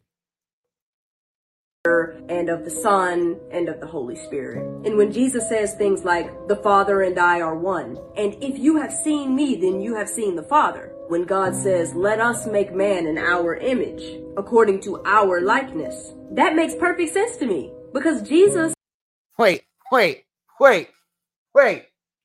A minute ago, she said, it makes me shiver to refer to God as they, but she said, when God refers to himself as our and us, that makes perfect sense to me.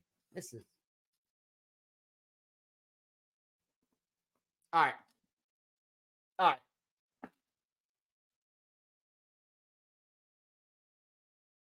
Am I tripping?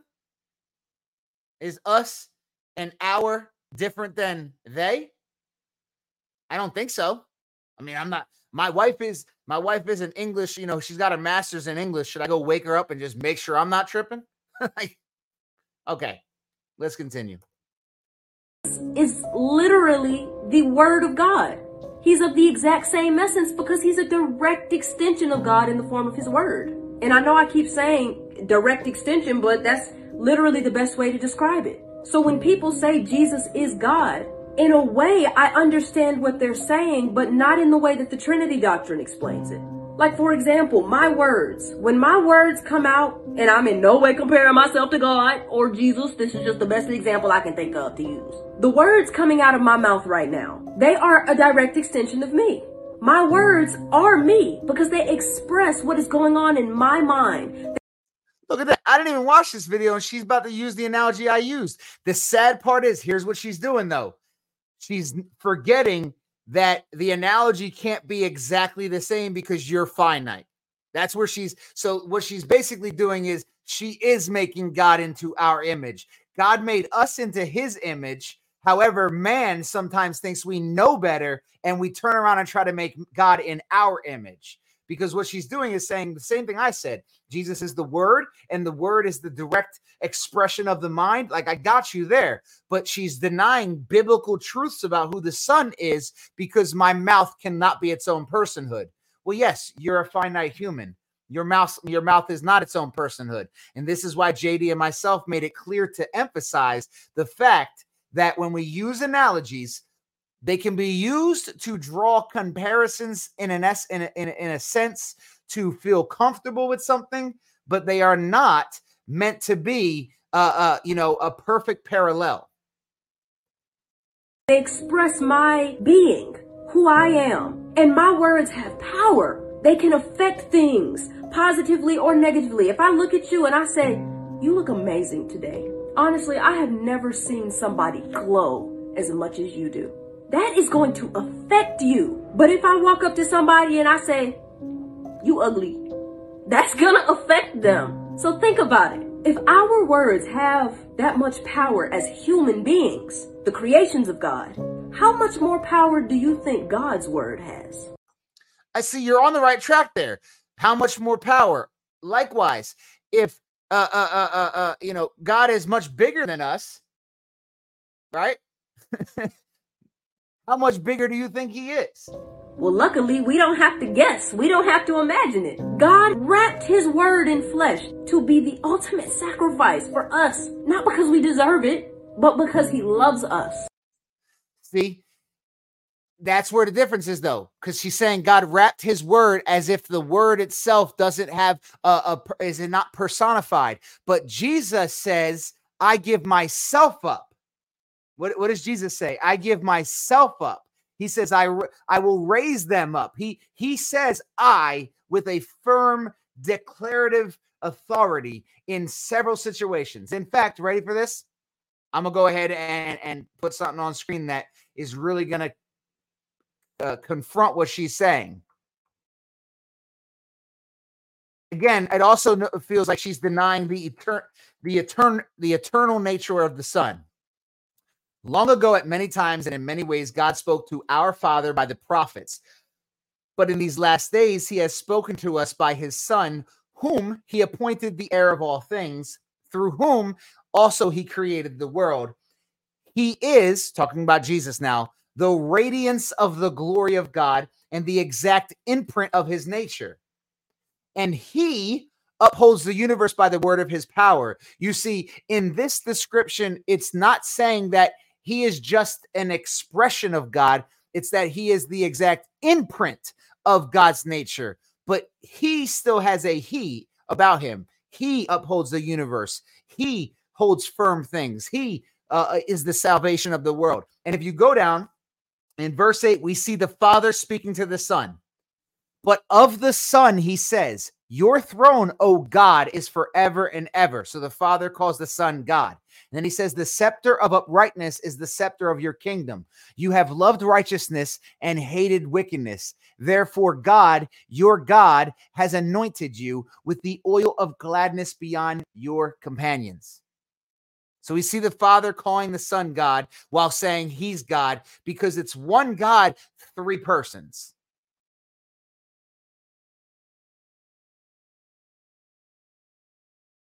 I can't even wrap my mind around that level of love.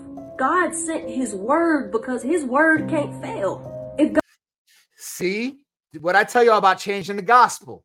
We believe God sent his Son, which is what she said. I can't imagine that kind of love. But what she did said, I can't imagine that kind of love because God sent his word. To me, that's not the same as sending your son. The intimate relationship with my son.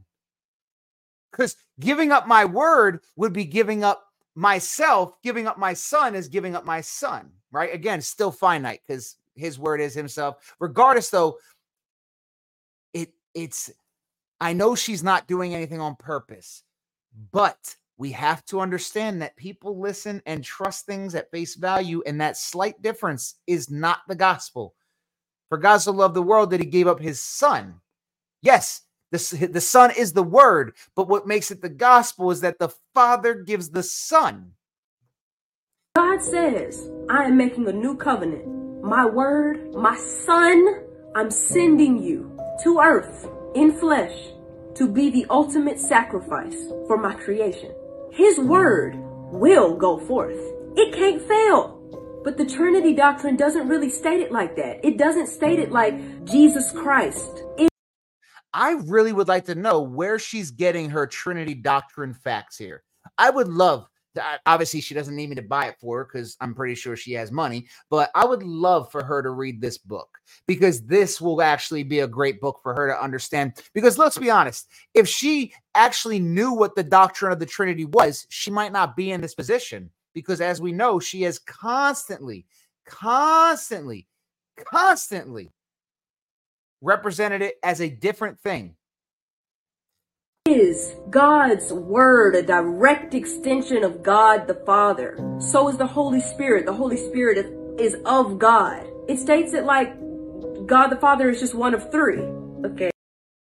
No. Hey, listen, I don't know how people, specifically Christians, are going to take this video, but I just want you to hear me out and consider what I'm saying, okay? I have researched. Side note, to the people that are defending the fact that she's not teaching, pay attention to what she's saying, though, because she might not be teaching, but you see how she's sitting there saying, like, she's trying to bring revelation. Guys, this doesn't make sense. Guys, I just want you to hear what I'm saying. Guys, you should be thinking about this. Guys, it doesn't make sense.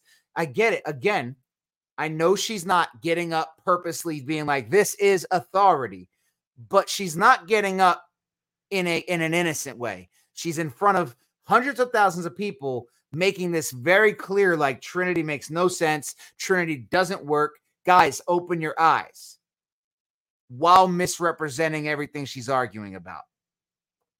Recently been led, honestly, much stronger than I've been led to do many other things in my life, to look into the Trinity doctrine. Basically, it's a doctrine in Christianity that teaches that. So here's what I'm going to do, because we're about to get off here in a second and hop over to TikTok for the after show. After I finish all the stuff that I do tonight, that was the end of the video. I'm going to make a video and I'm going to stitch her video and I'm going to do 9 minutes and 59 seconds of me talking about the Trinity and trying to, give her everything I can. And then I'm going to do a call of action to everyone that I know to tag her in the comment section and see if I can get a phone call with her. I don't want to do a public thing. I'm not trying to embarrass her, debate her, beat her, and prove them smart. Nothing. Will it be possible for me to reach out there and have a conversation? Because here's what I think. I think Melissa hit the nail on the head. It sounds like she was being misled with false ideas of what the Trinity is. The Spirit is convicting her, and she's actually more of a Trinitarian. If what she just described is her belief now, and she described what she believes the Trinity is, she's actually more of a Trinitarian now than she was when she started the journey. So, amen. However, just like we read in Acts of the Apostles, that is so crazy. Willie, brother, I started saying it before you commented it. You literally just hit the nail on the head.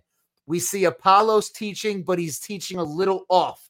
And Aquila and Priscilla pull him to the side and guide him with instruction on how to be more sound in his doctrine. And he goes forward from there and dominates, right?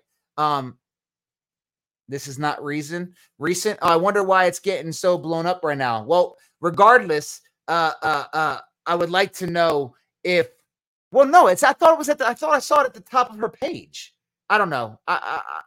Wait, shouldn't I be able to see the date when I open it back up? I'll look into it when we finish this live stream.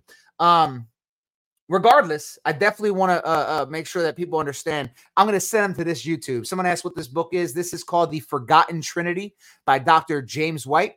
It's an incredible book, and it's actually not a book for debating the Trinity. He actually makes it clear that he didn't write this book so that you can go and debate people and prove them that you're wrong and prove how much you know about the Trinity. Instead, he wrote this so that you as a Christian can grow in comfort with knowing who God is.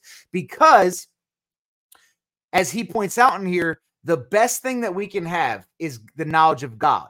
That's the riches of heaven. In Colossians chapter 2, it actually says, in Christ resides all the mysteries of heaven, the treasures and riches of heaven. And then in Colossians 1, he prays for people to be blessed with the knowledge and wisdom that is of God, right? In Jeremiah 9, it says, let not the wise man boast in his wisdom, let not the rich man boast in his wealth, but let him who boasts boast in this, that he knows me and understands me. In 1 John, it says, that we are known by God. Throughout Scripture, the greatest thing you could ever say is that you're known by God and that you know God. So, in a little side note, in case you're not aware of this, the term pagan or pagan, depending on how you pronounce it, is a term that represents someone who worships an unknown God. Right? You have these altars, but you don't know the God's name. You're the God of the wind and all this stuff, right? A lot of gods were always these unknown gods because people create it and basically like, I think that's what God is. We know that God has revealed himself to us. We know him by name. He knows us by name. And great is the richness in that to say, I know God. And what better way to know God than to know what he reveals about himself? And the Trinity is what he reveals about himself. This is why it's so important. I'll go to the final 2-hour mark just because there's some things I can add about the Trinity. Let me explain to you why I believe the Trinity is so crucial. Number one, the gospel is about the love of the Father and the Son. In John 17, when we read this, let me go to it real quick. He says, Father, the hour has come. Glorify your Son, that the Son may glorify you. The gospel is about the Son glorifying the Father and the Father glorifying the Son. And then we see that in the garden, he says, nevertheless, Father, not my will, but your will. He went to the cross, not just because he loves us. Yes, he loves us and died for us, but he went to the cross for his Father as a demonstration of humility and love to his Father. And the Father loves the Son so much that he gives him authority over everything and lets him be the ruler. And the Holy Spirit loves the Father so much that and loves Jesus so much that he glorifies the Son to glorify the Father. It is a perfect triune nature of love. Not only that, the Trinity allows God's attributes to be true. You see, one of the attributes that we know of God is that he's never changing, the same yesterday, today, and tomorrow. That's what the Bible says. If that is true, then I would need someone to explain to me how God's love is eternal, because love, by the biblical definition, requires a target. It requires selflessness. It requires direction. It requires a focus. So if God is not triune, who did God love before the creation, unless you want to say he depends on his creation's existence in order to demonstrate his most well-known attribute, which is said to be eternal. And he relies on us to exist because if we stop existing, he would stop and cease loving. That's not God. That's not God. God is eternal. He loves eternally. And then the final thing I want to throw out there is just look at the creation.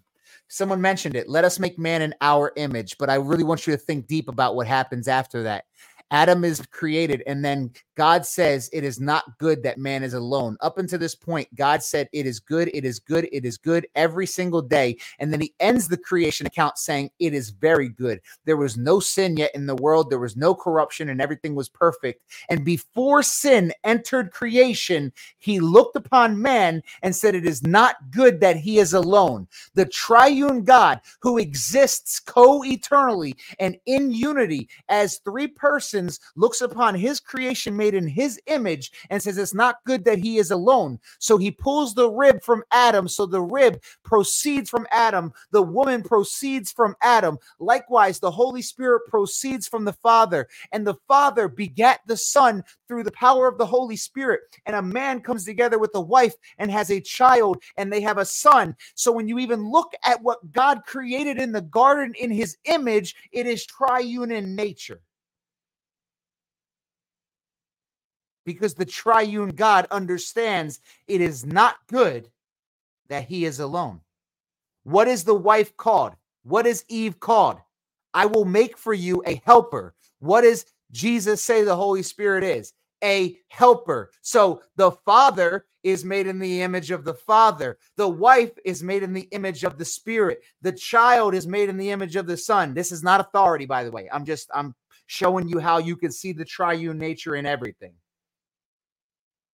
So when we are made in, he said, let us make them in our image.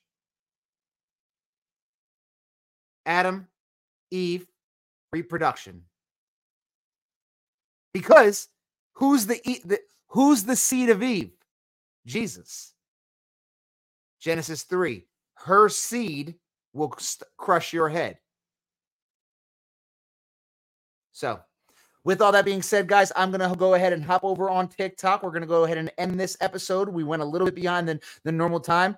Need a $13 for free shipping. Any other books? If you're interested in the Protestant Reformation, I really highly recommend this book right here, literally called The Protestant Reformation by Hans J. Hillerbrand. It is a collection of all types of documents that existed during the Protestant Reformation. If you want, oh, my leg. Oh my goodness. Sorry, my leg just cramped up. But okay, I got to head out. I'm going over to, like I said, to TikTok to do a little after show. Anybody that's got clarification or anything like that.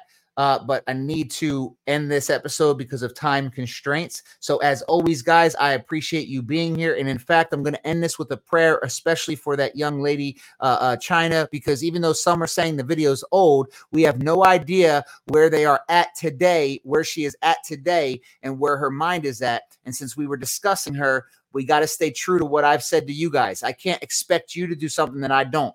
What did I tell you all? We should talk about people the way we pray about them. And if you ain't praying about them, you shouldn't talk about them. So let us pray. Heavenly Father, we thank you for this opportunity to come together in fellowship digitally. What an amazing blessing that is, that despite the fact that some of us might not have people around us or close to us, we never feel alone, and we can know that our brothers and sisters are out there of like mind, of same mind, that are pursuing you, that we can join the race with. Father, I glorify you, I praise you, and I worship you before I ask of anything. Father, tonight we discussed one of your children as she goes down a pathway of trying to understand you. And Father, I pray for you to unlock your wisdom to her and give her knowledge and information. I don't know where she stands with you at this moment. I don't know where she is with her knowledge, but I pray that you speak to her, that you walk with her, that you guide her if she is not yet where she needs to be, that you use her with her platform and you use her with her passion, and keep her straight and on the path of knowledge and not veering off to her own understanding and her own thoughts. And Father, I pray for everyone that's listening, all those that aren't listening, and everyone in the body of Christ, along with all of our husbands, wives, sisters, cousins, aunts, brothers, everything. I pray for all of them in Jesus' holy and amazing name. Amen. Guys, I love you all. I'll catch you all later. Don't forget, Friday, 8 a.m., we premiere episode 3 of the Bible reading, which I believe episode 3 means we're diving into Abraham.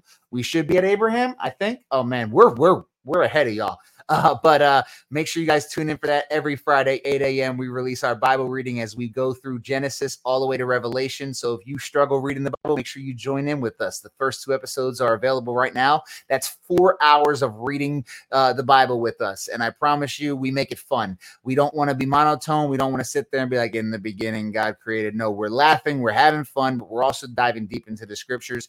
If you're new here, because we did have a bunch of people tuning in tonight, we go live every Monday and Wednesday, 9 p.m. Central. The live stream is available immediately after this ends, and it is available for audio on Spotify within the next 24 hours of the episode. With that being said, though, for those that I will see on TikTok, I'll see you soon. And for those that I won't see, God bless and go in peace.